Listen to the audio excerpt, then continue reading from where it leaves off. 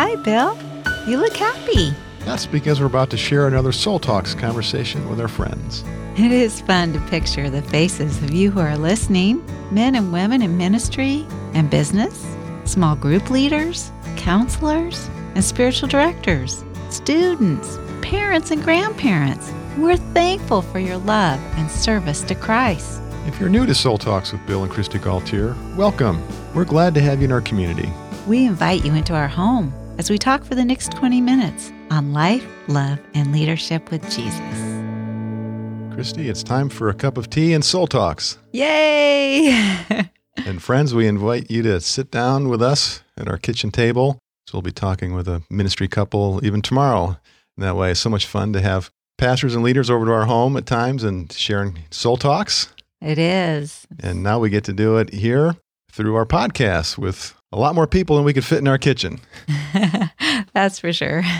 And yet there are people we love and would love to fit in our kitchen. Yeah. So it's fun to hear from our friends who listen. In fact, today I had the privilege of having lunch with our friend Joan. Mm-hmm. We love and appreciate so much. And she was telling me a little bit about some of the podcasts that she's listened to, what she likes about them. And it was just so helpful to hear feedback. And one of the things she said is, when you give us a little glimpse that you didn't used to always be, who and how you are now, that really is helpful. And so I thought, well, of course. I mean, I know that I often get frustrated with my own perspective and feel like I'm not changing or I'm not growing or maybe I'm not eligible to be as, mature in a certain way as somebody else that I'm comparing myself to. And so we do need those reminders of, the Lord is at work in our souls. Yeah, it's so helpful when a pastor or a Bible study leader, small group leader, or friend, shares with us along the lines of, well, here's something I'm struggling with, and they're vulnerable, they're authentic. And at the same time, they also give us some sense of what they're learning or what God's teaching them and how the Spirit of Jesus is meeting them in that situation and how they're growing in grace, because we need that hope. Yeah, we do. And we need that model and the path. Mm-hmm. What does it look like? Yeah. And we need the feedback from others who can see that growth in us. Sometimes we can't see it. And, there's times when I've said to you, I just don't think I'm changing. And you say, no, Christy, you're not aware of how you've changed or grown. Today I had a friend text me a picture of her children, and they're, one of them started preschool, 4.5. And, I remember this one just seems like yesterday. It was just a little baby in my presence. And so we can see that growth in others more than we experience the growth in us. Mm-hmm. Well, this is great. You had this conversation with Joan. I love that.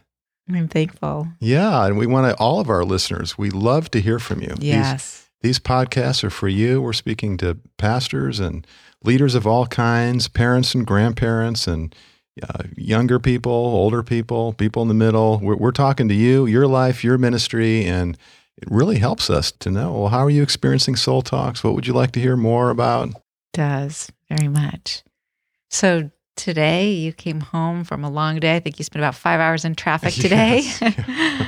And you gave me a therapy session. Well, it was a privilege. I was genuinely eager to hear from you, your experiences today. And so after dinner, we went for a walk.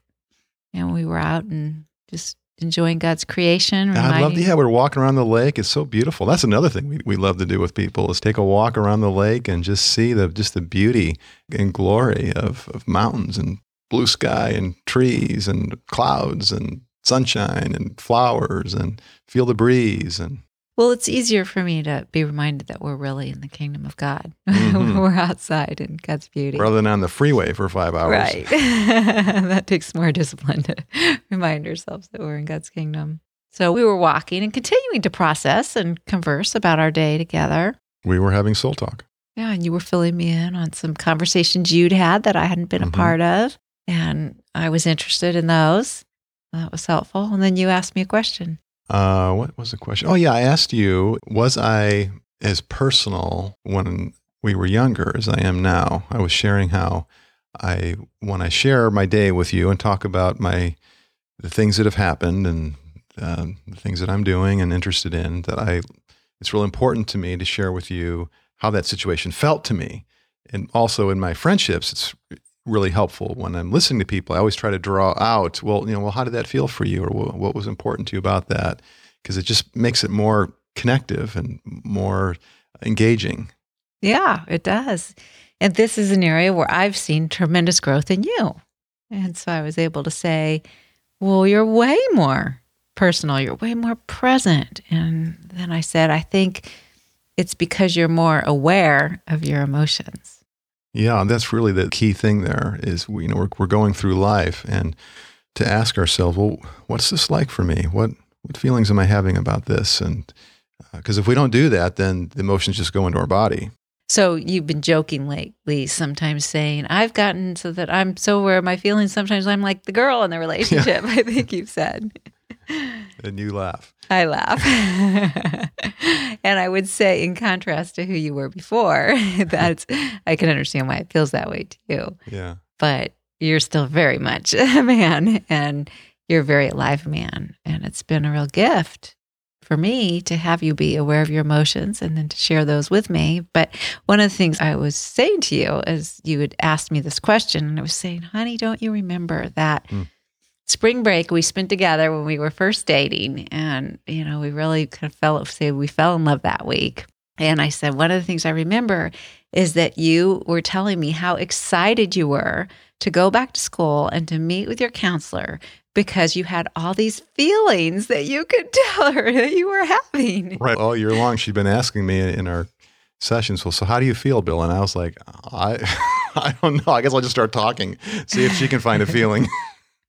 So it was just so fun for me to think, wow, look at that. Like, he's actually excited to be having feelings that he can talk about and you weren't used to that. You didn't grow up in a family where people were excited about feelings. No, I didn't. But you had a lot of feelings. I've always had a lot of feelings. Yeah. Yeah, and I always had more the temptation of wishing I could turn them off, turn them down, shut them down, and not being able to do that, not being able to contain them. Now, some of our listeners would probably think, okay, now wait a minute. So, Bill, you had all these feelings, but was that just hormones? I mean, you were falling in love, and this is romance, and is that what it was all about? Well, you tell me, was it? Well, we were having a lot of conversations. Yeah, we were. I mean, it wasn't just affection and excitement. It was a lot of getting to know each other, a lot of self-disclosure and sharing our stories, and that was really engaging. It wasn't? Well, and you were at the end of your senior year of college. You were going to be graduating in about 6 weeks. Mm-hmm. So you had a lot of future dreams and a lot of feelings about that too. Yeah, excitement and fear and not sure how things were going to go, but hopeful and a lot of ambition. Yeah. So it's been a journey of becoming more aware of feelings, and you, because of the way that you're like, this is growth in you, Bill. But some of our listeners who are maybe more rational might be like, I don't know, is that really a good thing to be feeling so much? That just sounds like you'd just be kind of a mess and you wouldn't be as productive and sounds kind of weak or insecure. What do you think? Well, I do remember in those early days of our marriage, there'd be times when I would ask you what you were feeling, and I really want to know. And I remember hearing from you things like, it feels like you need me to have feelings more than I need to have them. Or sometimes I was irritated because I was feeling pressure.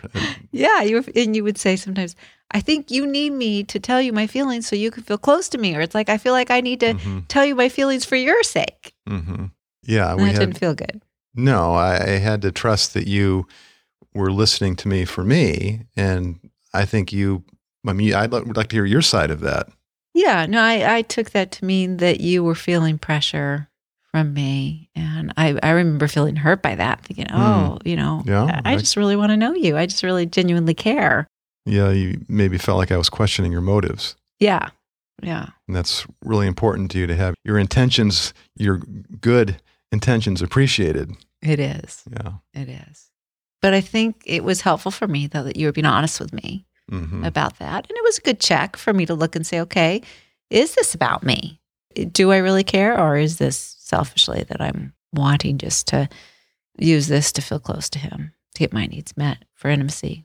Well, part of what was important for me there was the emotional differentiation, because especially in those earlier years, I wasn't as in touch with my feelings. And part of the problem with that was that I would get to a place of feeling enmeshed with you where when you were emotional and I wasn't in touch with my feelings, would feel swallowed up by that. And I didn't have the sense of separateness. And so it wasn't until as I grew and learning to feel my own emotions and needs and desires and then articulate those, and having you listen to that really helped with that differentiation, that separateness. That's really important, honey, but that's kind of a big word, emotional differentiation. Could you expand on that? Help our listeners understand that a little more?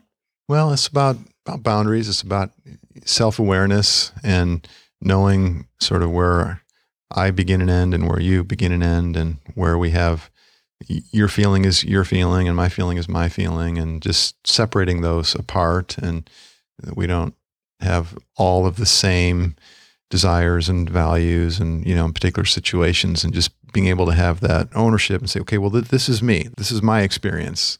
And have you not only listen to that, but validate that, because listening needs to be active. We need to put some words to what we're hearing in order so that the speaker knows, okay, I'm being understood. Well, and this issue of emotional enmeshment used to be something that you really made me aware of, because you would say, hey, you're matching my mood. Yeah. And that was my emotional enmeshment and not having differentiation from you. And so since you were a stronger personality, I would match your mood. Yeah. So say more about that mood matching. That's a big deal. Yeah. Well, I would maybe be happy and joyful, and then maybe you come home and you were upset about something, burdened by something, feeling over responsible or something at work. And then instead of being, holding on to my cheerfulness, I would kind of enter into that depression with you, match your mood with it. And that was hard for you. I thought I was just being empathetic, but it was hard for you. Yeah, it's a fine line there, because on one hand, if you were too sort of cheery in a way that's like insensitive to my feeling burdened and worn out, that wouldn't feel caring and wouldn't feel connected, wouldn't feel safe for me. But if you just kind of sink into the whole with me, then which is what I did. That becomes suffocating to me now, because I need a rope. I need some care. And so for you to have something to give to me, which is what empathy would be, or comfort, or nurture, or just really good listening and validation of my feelings, that's got to come from a solid base. Right. So when we talk about emotional differentiation and boundaries, that's what we're talking about, is that you're rooted in your own source of nurture and well-being that's coming, of course, from the Lord and from your relationships and your character. And then so you have something to overflow with and now give to me. Yeah. And vice versa, of course, you need that from me as well. Yeah. That's been so helpful to us to learn that and to be able to communicate about that. Yeah, there's a lot of things we're talking about here, but if we get back to where we started, what we're talking primarily about is self-awareness of what it is that we feel, being able to put words to our emotions and so forth. It's just really a big deal. I mean, it's the foundation of emotional intelligence, which is more significant in predicting success in life and in relationships and faith than even IQ is. And so emotional IQ has to do with primarily that self-awareness, because then that enables responsible functioning, consideration and empathy for others, being motivated, being persevering in what we're doing, in all these different aspects of the EQ, the emotional quotient. So one of the things that I would do was ask you what you were feeling, because I was hoping that would help you to get more in touch with your feelings, and also because I love you and I wanted to know, and it did help me feel connected.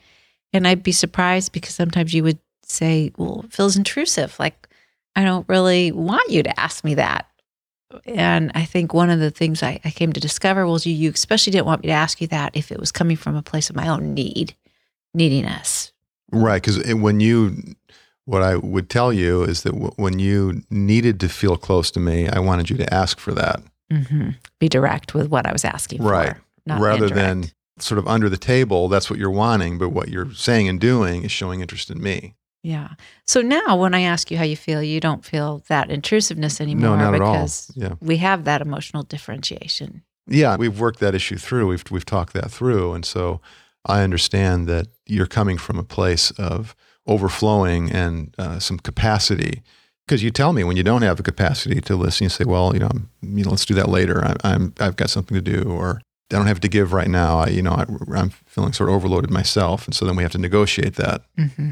Well, it's really been a gift to me for you to grow in your awareness of your emotions, because you're better able to articulate your experience and what's going on with you. And I'm better than able to love you. And I'm also really better able to more effectively pray for you. Yeah, I love that. One of the ways you help me is that you'll put words to my emotions. As I'm talking, not always immediately aware of my emotions. And that's the way it works. In fact, that's a large part of the way that psychotherapy was invented 150 years ago. It was Freud called it the talking cure, because he discovered that when people just talk about their lives, they improve. Whatever the problem happens to be, as long as you're talking with someone that's really listening and empathizing and caring and so forth. But that process of verbalizing or journaling can do the same thing. Through that communication, we become aware. We find the words to express what we're experiencing inside. And so you do that for me, not only by listening and asking questions, but also as you're hearing me talk about stuff, and maybe I'm talking about just events or things that happened, and then you'll say, well, it sounds like you feel anxious here. Tell me about that. What's going on there? Or, gee, it sounds like you're feeling frustrated. And so when you put words to what I feel, that really helps me. How so? Because it's giving me the language. Because when we're talking about feelings and bonding in relationship, and this isn't just for marriage. I mean, obviously you and I are married, and so there's an immediate application for you who are listening, but this is for all of our relationships, our friendships, the people we minister to, people we work with. Even if your work isn't as personal as ours is in soul shepherding, feelings are present in every situation, every relational encounter, all the working and partnering that we do. And so it's really helpful when you're able to kind of tune into that and put words to what's happening and what's being experienced. Seemed like the other thing that was really helpful to you was to also give you some space and some time to be able to figure out what you were feeling. Well, yeah, especially in those earlier years. I don't always need it as much now, but it's like, yeah, that especially if we're not sure what we feel, or we're sensitive to sort of being pressured or enmeshed with, then we just need to get a little space, maybe kind of go in our cave for a little while. And I mean, if we just stay there, that's not going to be healthy. But if it's just giving us some breathing space, some perspective, decompress a little bit, and then we're going to come back to the situation and then now talk about it and process and seek that understanding and emotional comfort that we need, then it's really good. There's a flow now of some separateness and some connectedness. Yeah. And for me, I would journal, and that would help me sometimes get aware with what I was feeling if I was like overly reactive. Yeah. So a tool that we have that on our Soul Shepherding website, and hopefully our listeners know that we have an all new Soul Shepherding website now. The website's been redone. Over 750 resources for your soul and your ministry there. And one of them is a short article, devotional on negative emotions. And we talk more about feelings and the Psalms, particularly Psalm 37. And it has a link to this really helpful chart that I'm holding here, and we often share with people. We've had it in our home at times. How do you feel today? And it's got all these feeling faces in here. I mean, it's like so many different emotions that you maybe don't even think about. Cautious and disbelieving and interested and indifferent and perplexed and optimistic and all these different feeling faces. Amazing this is a really creative artist that put this together. Well, let me pray as we close this podcast today. Lord Jesus, we thank you that you are the one that has begun a good work in us. And you are the one that will continue that good work.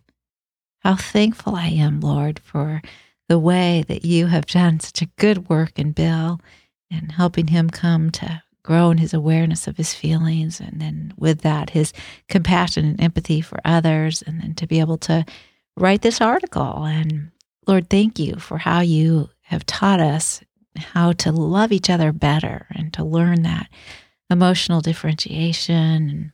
So, Lord, we ask for our listeners that you would continue your good work in them of growing them in maturity, in their ability to receive and give love. In Jesus' name, amen. We We hope you've been blessed by this episode of Soul Talks with Bill and Christy Gaultier. You'll find all our podcasts on soulshepherding.org. And while you're there, we hope you'll have fun discovering our other free resources to bless your soul and ministry. On Facebook, you can receive a daily encouraging word or prayer from me. Just friend Bill Gaultier or follow Soul Shepherding. Until next time, let's keep in conversation with Christ.